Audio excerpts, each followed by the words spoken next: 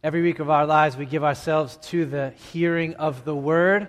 I want you to just see the three things up here that we want to remind you we need you to be doing when we do this. You can jump one more. Here they are. Understand and believe and live. Not only every sermon that we preach to you, but every time you open the Bible in a gospel community, every time you come to a leadership training, really, every time you read the Bible on your own, we would love it if you gave yourselves to these three rhythms right here. Number one is understand the words. What do they say? What do they mean? What does God want me to know? But don't let it get stopped up here in your head. Let it move down into your heart. Number two, how am I doing in believing these words to be true?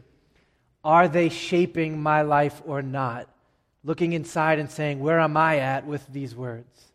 And then not just an exercise of self-reflection, but saying, okay, how do I then go live these words out? What changes this week if these words are true and I believe them to be true? What next? So head and heart and hands. In every sermon, you should feel this happening. So hopefully today you'll feel this happening. We'll start with the words, think about them together. Then I'll try and press down your conscience and your heart. And then if we have time, say, what does it look like to go be changed people in how we live because these words are true? All right, let's pray for that grace together. Father, we sit under your word. The important thing here is not the preacher. It is you who have spoken through your word. So I pray, Jesus, that by your Spirit, you would help us love our Bibles this morning, and we would find words that don't sound like anything else that we have heard this week, because these are divine and eternally true and profitable words. So make that true in our time up here this morning, I pray. Amen. All right, today is two different things. Super Bowl Sunday and Skeptic Sunday. So the Super Bowl part needs no explanation. Not for you people. I've seen the jerseys on already. This is the Patriots' sixth Super Bowl victory later on tonight. It's unbelievable. You have no question in your head that today's a Super Bowl Sunday. Good. But it's also a Skeptic Sunday. Let's talk about that before we hit the Bible together.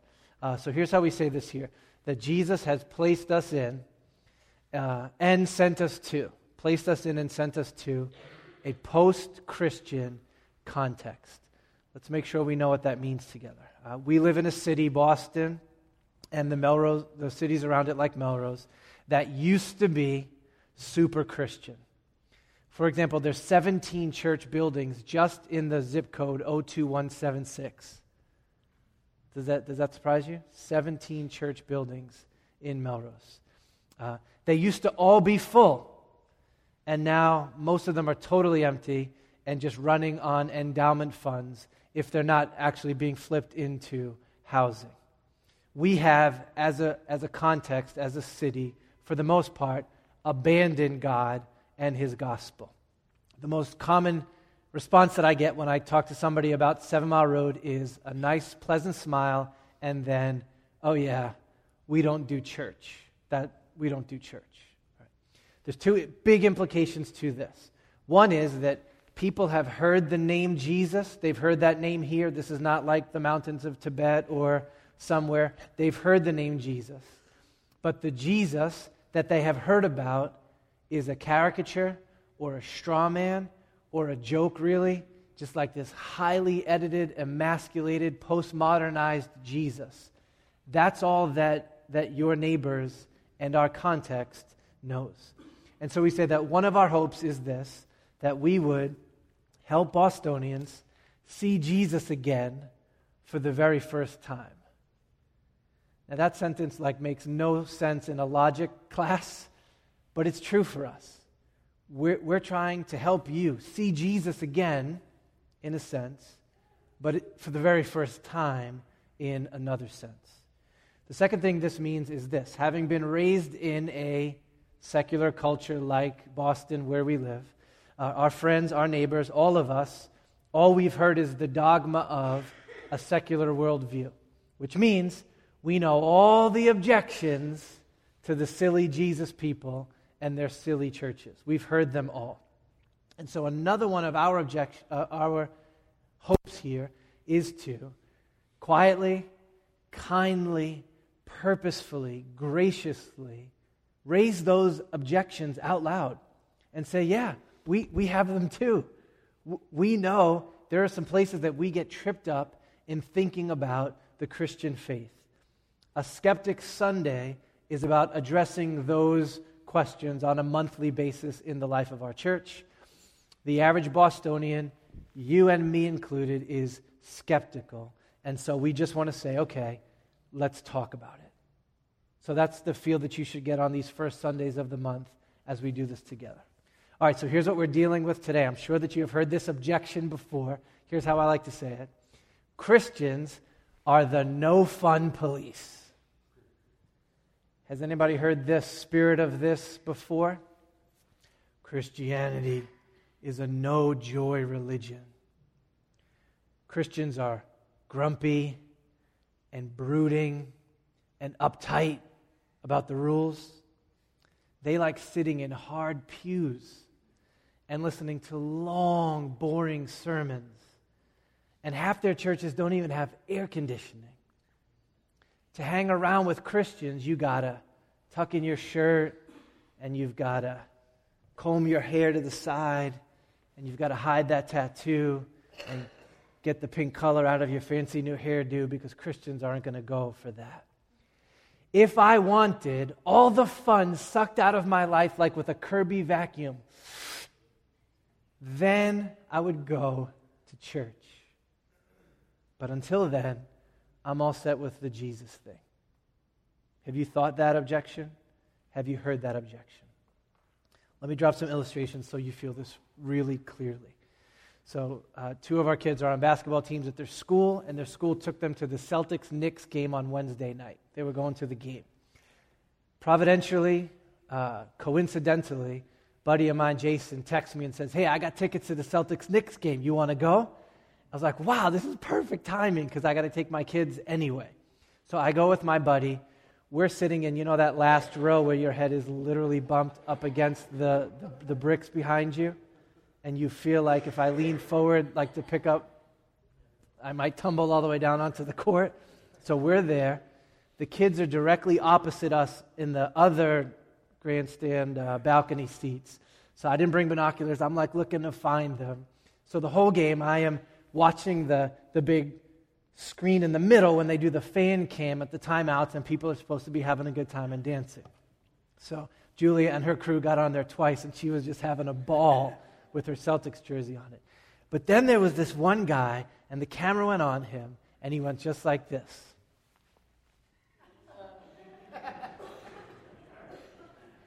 And then, you know, the sarcastic guy on the camera kept him on him for like 10 seconds, and he just folded his arms, and he squinted his eyes, and he was like, not me. Is that what it means to be a Christian? When we first planted our church, we went to a big city parade, and we brought our band with us. And it was noon, the middle of a beautiful June afternoon. And so our band was just rocking out some music, having a good time, doing some covers and some Christian music. And the grumpiest old curmudgeon-y guy I have ever met in my life comes down and accosts me. And he starts berating me for not respecting, what do you call it, the peace, for disturbing the peace. He was in his apartment like a block away trying to sleep. And how dare we have music in the middle of the street on a sunny June day. That's how he looked at me. So I was gracious, and I was explaining to him what was going on. Was he a Christian? Is that how Christians roll? Just grumpy and cranky like that? So Grace and I went to college together. We were in love big time. It was a Christian school. We loved being there, but it was very strict, and rightfully so, about no boys in the girls' dorm and no girls in the boys' dorm. There was like one night a year where you were allowed to go see each other's rooms. In the middle of all of this was this shared space where the boys and girls would hang out. It's called the Fish Bowl because they did glass, around it to make sure nothing was, happening inside the fishbowl. So one night we were hanging out with friends, and Grace used to really like me, for real, I'm telling you.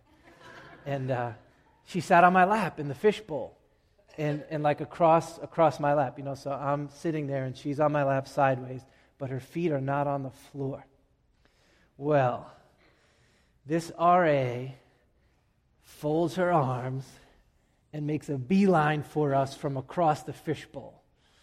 And you know the music when Darth Vader's coming into the da da da da da da da da, that starts playing over the thing. And she comes over to us and she says, "You two, no PDAs, and I want to see 4 feet on the floor."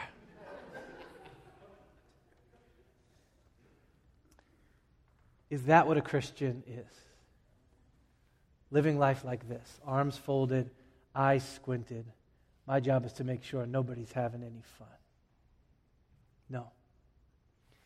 And we know where this tendency comes from.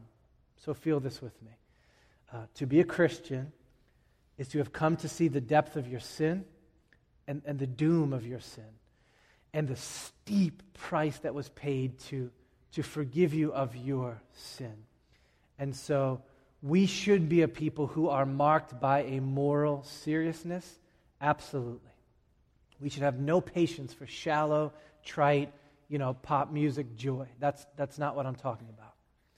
But morally serious and grumpy or brooding or uptight, those are not the same thing.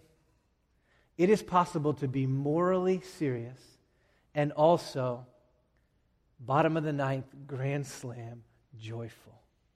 But that combination is not very easy to get to. Do you know the story of Mary and Martha in your Bible? If you've never heard it, here it is. Jesus is over their house for a meal. Jesus. And Mary isn't doing a thing but sitting there and smiling at Jesus and listening to Jesus and chopping it up with Jesus. Martha, her sister, is running around, distracted, making sure everything's how it needs to be. She sees Mary not helping, and she goes all RA. And she crosses her arms, and she makes a beeline for Jesus and Mary. And when she gets over there, she squints her eye, and she scolds her sister in front of Jesus. Who does Jesus correct in the story? He corrects Martha. Martha, Martha, you are anxious and troubled about many things, and it's causing you to miss the best part of the night. Do you feel this? Martha, you're doing something good and important, yes, but grumpy, anxious, troubled, brooding, come sit with us. Come enjoy our time together. Don't miss out on what God has put in front of you tonight. Now, it's no surprise that Jesus would respond that way to Martha, right? His life and ministry, was it attended by arms crossed and squinting eye, or arms lifted and an enjoyment of the simple pleasures of life and the people that surrounded him? Which was it for Christ? Joy. What was Jesus' first miracle? Anyone know? He turned water into wine to keep a party going. His friends were getting married. He was all about the feast. He was there with his crew, with his posse. And they came to Jesus and they said, "Hey, we're out of wine." And what was his response? Drinking so much wine so fast. What was his response? He turned 7 jars, like 6 feet tall jars of water, into alcohol. Not so anyone would sin and get blasted or wasted, but because in a feast, there should be the merriment of wine. That was Jesus' first miracle, like this. What was the big criticism that came against Jesus and his disciples? Anybody remember? They came up to Jesus with arms folded and a squinted eye, and they said, "Jesus, John's disciples fast, and the super religious Pharisees, they fast too. But your disciples, they're always feasting. Every night you guys are at a different party. It was the barbecue joint last night, Mexico Lindo tonight, Cheesecake Factory tomorrow, then you're stopping at Richardson's. What is going on with all this feasting and laughter and joy and partying? And what did Jesus say? Of course they're feasting. They've got me right now. When the boys are with the bridegroom, the boys have fun. The boys enjoy. Their spirits are supposed to be high. When Jesus came into Jerusalem for the last time, how did those who loved him, adored him, welcome him into the city? Remember what they did? They got a DJ out, he was scratching, and they had this incredible festival, fiesta. They were singing, they were dancing, they were celebrating, they were shouting, they were tearing their outer garments off and throwing them on the road and smiling as Jesus walked by. It was the first flash mob ever in Jerusalem, outside of the city. Did Jesus go, keep it down, people. Shh, enough of this. Don't make too much noise. No, who did that in that story? It was his critics. They folded their arms and they said, why are you allowing them to honor you in this way? Why aren't you telling them to be quiet? And you remember what Jesus said? He didn't go, you're right, I'm sorry. We got to keep it down around here. What did Jesus say to his critics in that scene? He says, I'm not telling them to stop. This is right. If they stop partying, the rocks are going to cry out. The rocks are going to start doing the Macarena. Rock arena. This is right for them to celebrate and have joy. In other words, I am here to throw open the doors of heaven to these people. How can they not celebrate and sing? Why was Jesus this way? Why was his life attended with a fever pitch of feasting and joy and gladness? It's because this is the tenor of the kingdom of heaven. Jesus had come from heaven, and he brought with him all of that joy. Uncle Ray Ortlund says it like this: heaven is nuclear-powered happiness. Nuclear-powered happiness. No one is happier than the Trinity. No one.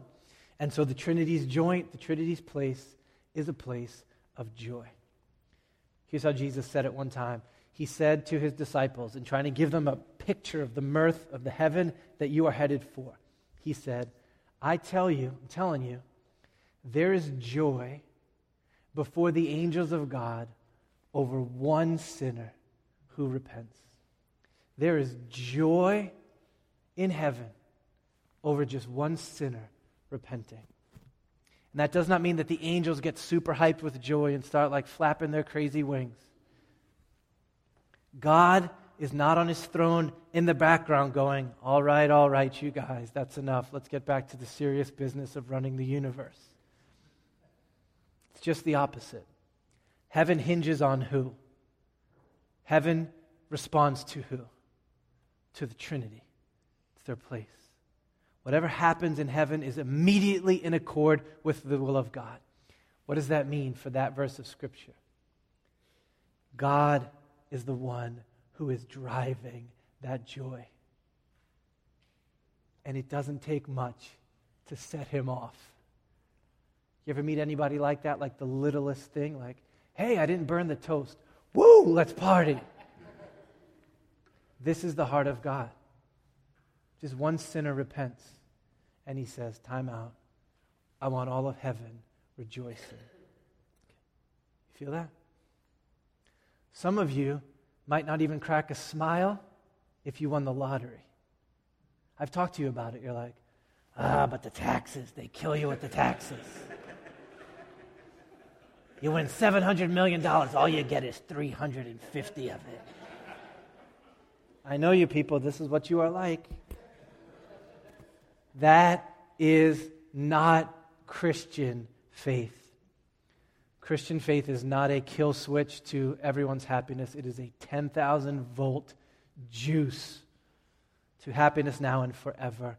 Following Jesus does not look like this. It looks like this. All right. Where am I getting this from? We're going to chop up just a verse and a half. That's all I've got left to do from you from the book of Ecclesiastes.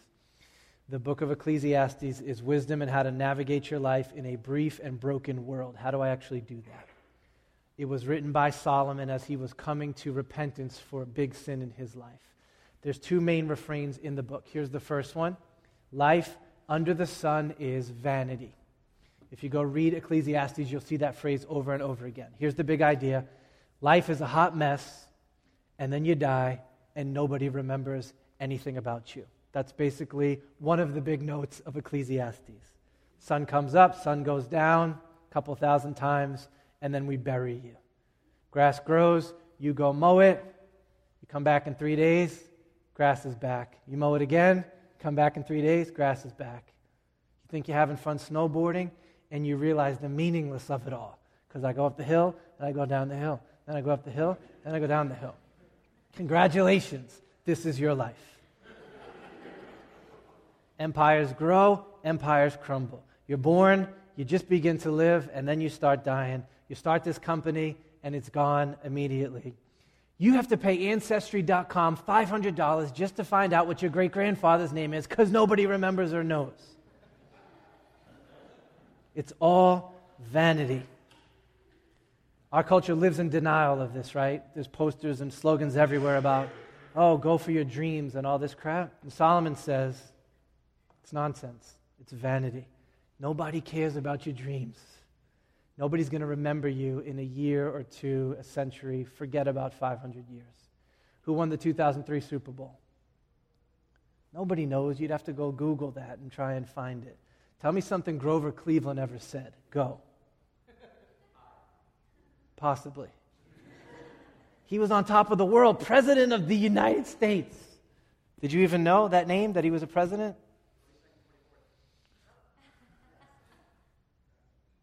What did I preach on 2 weeks ago?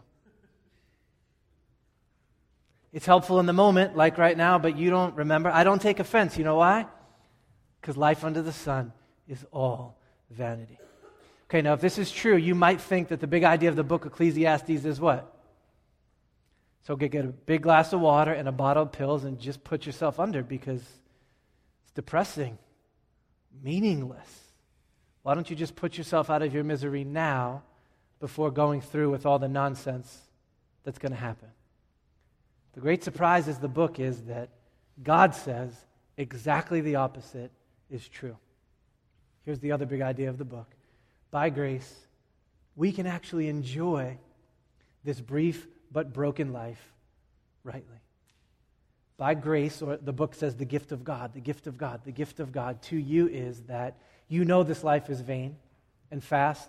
You know that it's broken and brief, but because you have God, you are able to enjoy all the days of your life. Yeah, life's a parade that's like 3 hours long and it's done. But don't kill yourself. Pull up a seat and enjoy the show. Get some cotton candy, check out the balloons, listen to the song that they do when the parade stops, pick out your favorite float, enjoy the parade. God is with you. God is for you. You don't have to brood. You can party. Here's how Solomon says it, just 2 verses. Let's look at them together.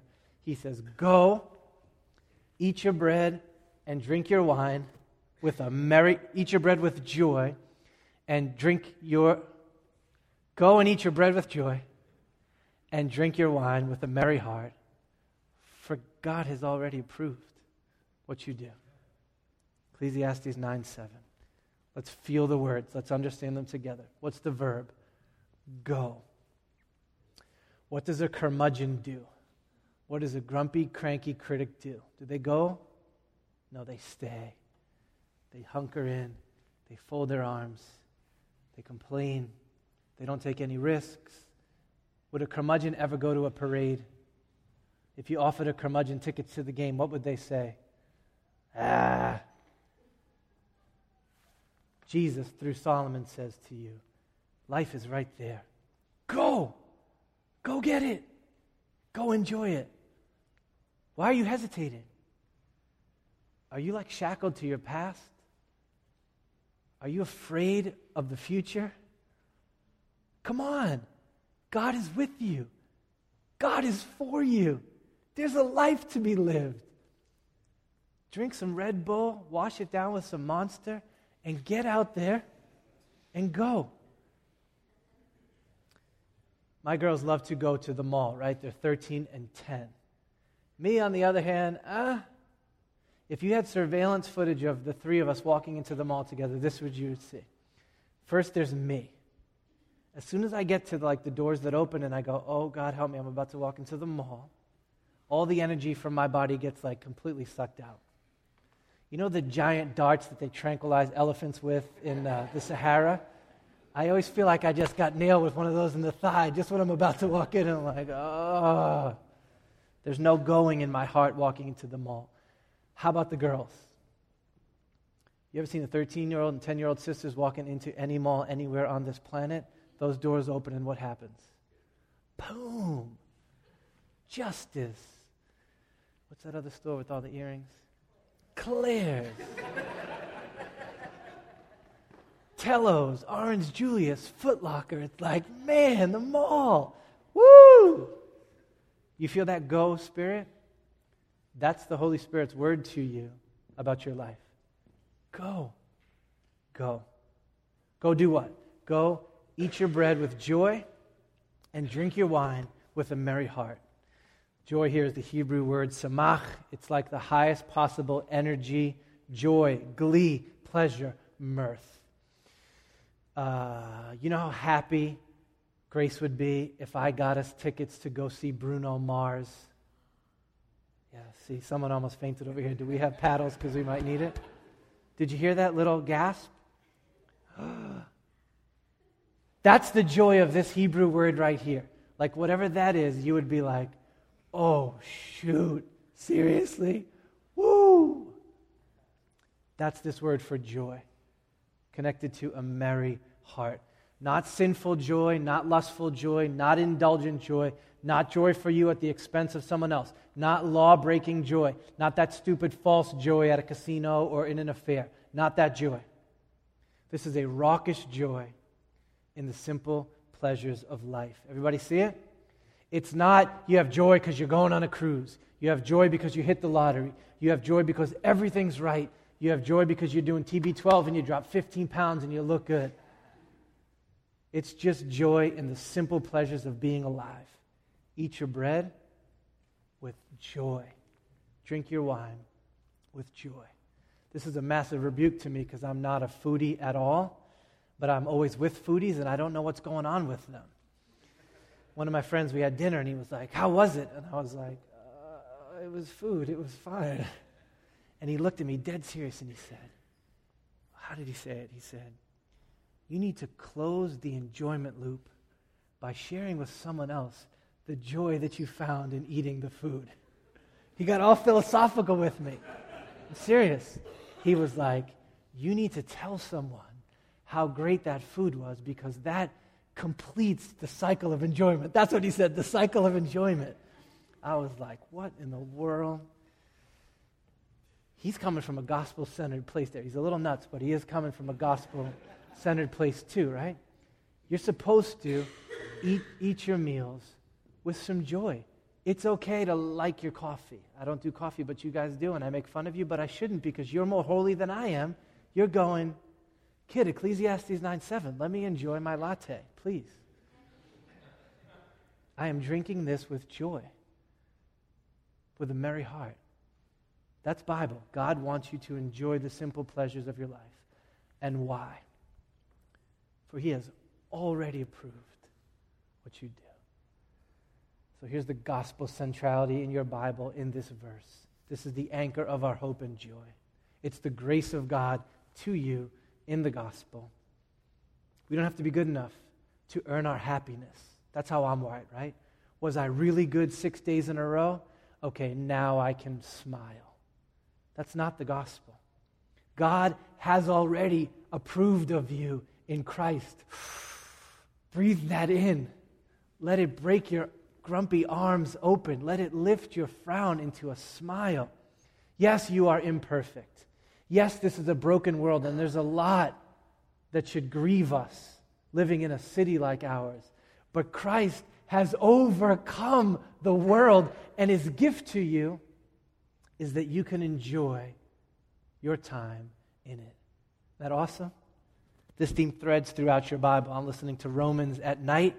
It's supposed to be to help me fall asleep, but then the Spirit through Paul keeps dropping all these gospel bombs on me, and my mind is racing at midnight about the grace of God in the gospel. And I listened to this last night. He says, let not the one who abstains from eating barbecue, eating pork, enjoying certain foods. It doesn't say eating barbecue in the Bible. I put that in parentheses. That's my Bostonian thing in there. Let the one who abstains from eating barbecue, who says, you know what, I'm going TB12, I'm not going to enjoy that right now. It's okay.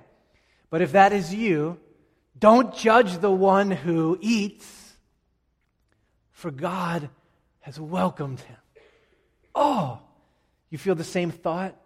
Ecclesiastes is looking forward to the gospel. Romans is looking back at the gospel, and it is saying, you have no more guilt, no more shame, lifted, no more fear of the future. It's lifted. You are secure. You are loved. The smile of God is on you. Enjoy some barbecue. Open your arms. Breathe in the grace of God. Then he finishes with this thought, or we'll finish here. Let your garments always be white. Okay. The word always there should be capitalized and bolded for emphasis. That means this should be the default tone of your life. You know how this works in English, right? If we say somebody is always doing something, we don't mean in every circumstances at all times. We mean general posture. So if you came to my house and spent a week, you would go, that little girl, Callie, is always singing. You feel that? Is she singing every minute of every day? No, but we use that to show the default tone of this girl's spirit. That's this right here. There are times when you will weep and you will grieve, and you are right to do so.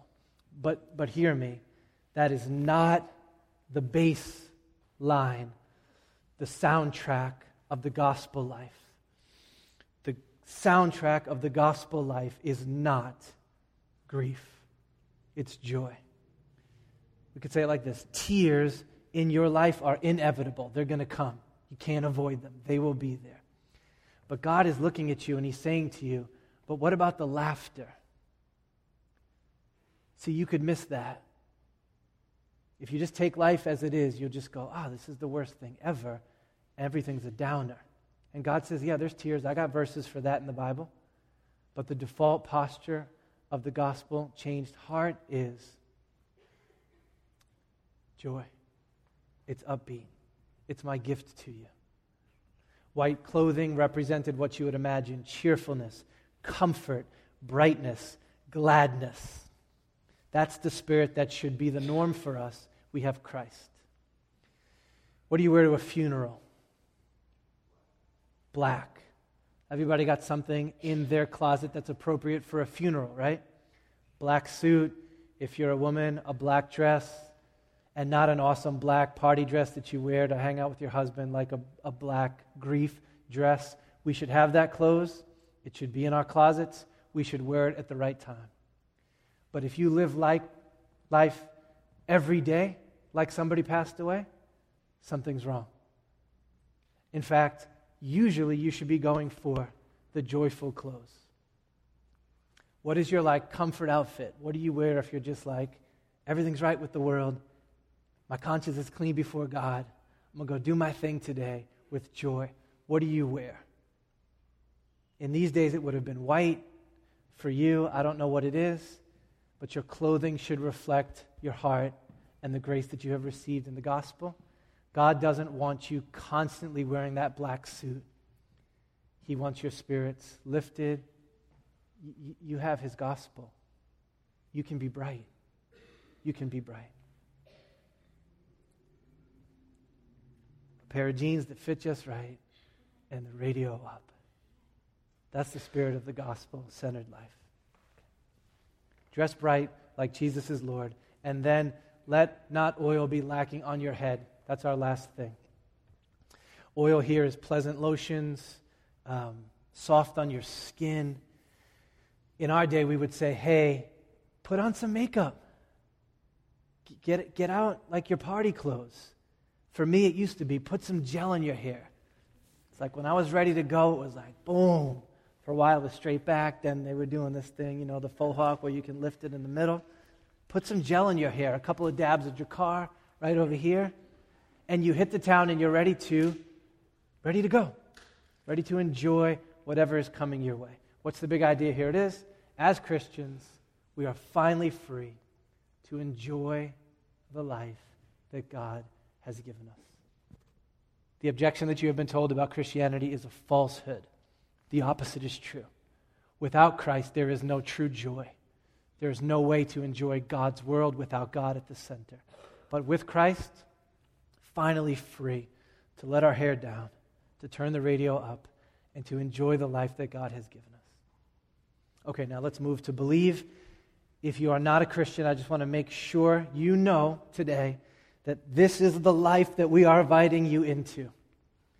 It is not check all your fun at the door and come to Jesus. It is come to Jesus and there is joy before you that you have never even knew existed. If you are a Christian in here, how are you doing with this? Come on, think about it. I know this is hard for some of us. We just don't have it in us to let our hair down and to enjoy ourselves and to enjoy God and His good gifts. I was cracking up because in my prep to preach to you, I was reading some old, dead commentary writers. I love to do that because they take me out of my Bostonian pretense. But one of these dudes was struggling to believe this to be true. Listen to this with me. He said, "Not that we must place our happiness in any of the delights of the senses or set our hearts upon them, but what God has given us we can make as comfortable a use of as we can afford, under the limitations of sobriety and wisdom, and not forgetting the poor." So I want to go back in time and just give that guy a hug and be like, dude, you're coming to my house tonight because the Pats are winning their 6th Super Bowl and you're eating wings and nachos and whatever drink you want. Do you see how even he was struggling to believe these words to be true? He was like, yeah, we should be happy, but. If that is you, can you just get rid of the buts? I mean, just for one day, just try today to walk in the joy of Jesus. Eat a taco, drink some Mountain Dew. I don't know. Enjoy God's gifts. Now, the reason I'm preaching with such energy is because I get this. I would be the guy who could write that paragraph in the commentary. It's on my mind like to say, I'm not watching the Super Bowl. I'm reading John Owen, The Death of Death and the Death of Christ. Life is short. Brandon will tell you we were in Costco, BJ's the other day buying something, and he was reading a magazine. And you know what I actually said to him? Just such a terrible father, but I'm trying. I went, Brandon, those are the gods of our day, athletes, chefs, and celebrities. And he's like, I'm just trying to enjoy the Food Network magazine while we stand in this line. I need help. I need the Spirit's help to honor God by enjoying the life that He has given me. If any of you know me, you know that. Even Martin just said to me like, oh, wow, you're not wearing a black shirt. We saw each other yesterday. So part of the black shirt is about the rosacea gets toned down if I wear a darker color. But part of it is that is my tendency toward the black shirt. And like I need somebody in this room to buy me a white shirt so that I might believe the gospel to be true. What about you? Which is it? Is it this? Or is it this? Here's my go live it. I'll give you an example and we'll close. For example, would you please enjoy the Patriots' 6th Super Bowl win tonight? Whether they win or not, that's a word from the Lord. That tonight you might go and just enjoy the game. It's okay. You're free to do that. If you have nowhere to go and you were just going to turn the lights down and fold your arms and watch it with no sound on, come to my house. Please. We got a new TV. a couch, there'll be good food, and you can help me and I can help you enjoy the simple pleasures of life. When you get up tomorrow, have that same kind of joy. What would it look like for you to live this out? Think about it, write it down, and do it. Here's what I'm committing to you, if this was a gospel community, to go do. So this lady Ellie that I work with at my day job, every day she says to me, "Oh, hi, Matt, how are you?" Usually I go, "Fine, Ellie, how are you?" Here's what I'm saying the next time I see her, Monday morning. "Ellie, I am unbelievable. I'm not going to hell anymore. The gospel is true, Ellie. The smile of God is on me today. He has already accepted my work. You wouldn't believe how good I am." That's how I'm going to answer Ellie on Monday morning. You can ask me how that goes, and if she just doesn't ask anymore. That's over the top, but I'm such a curmudgeon that I need it. Would you go live that way? That people who intersect with you would know there's a moral seriousness. When it's time to weep, they weep with me. But man, generally, their hair is down, their jeans are on, their radio's up. And you know why? It's because the smile of God is on them.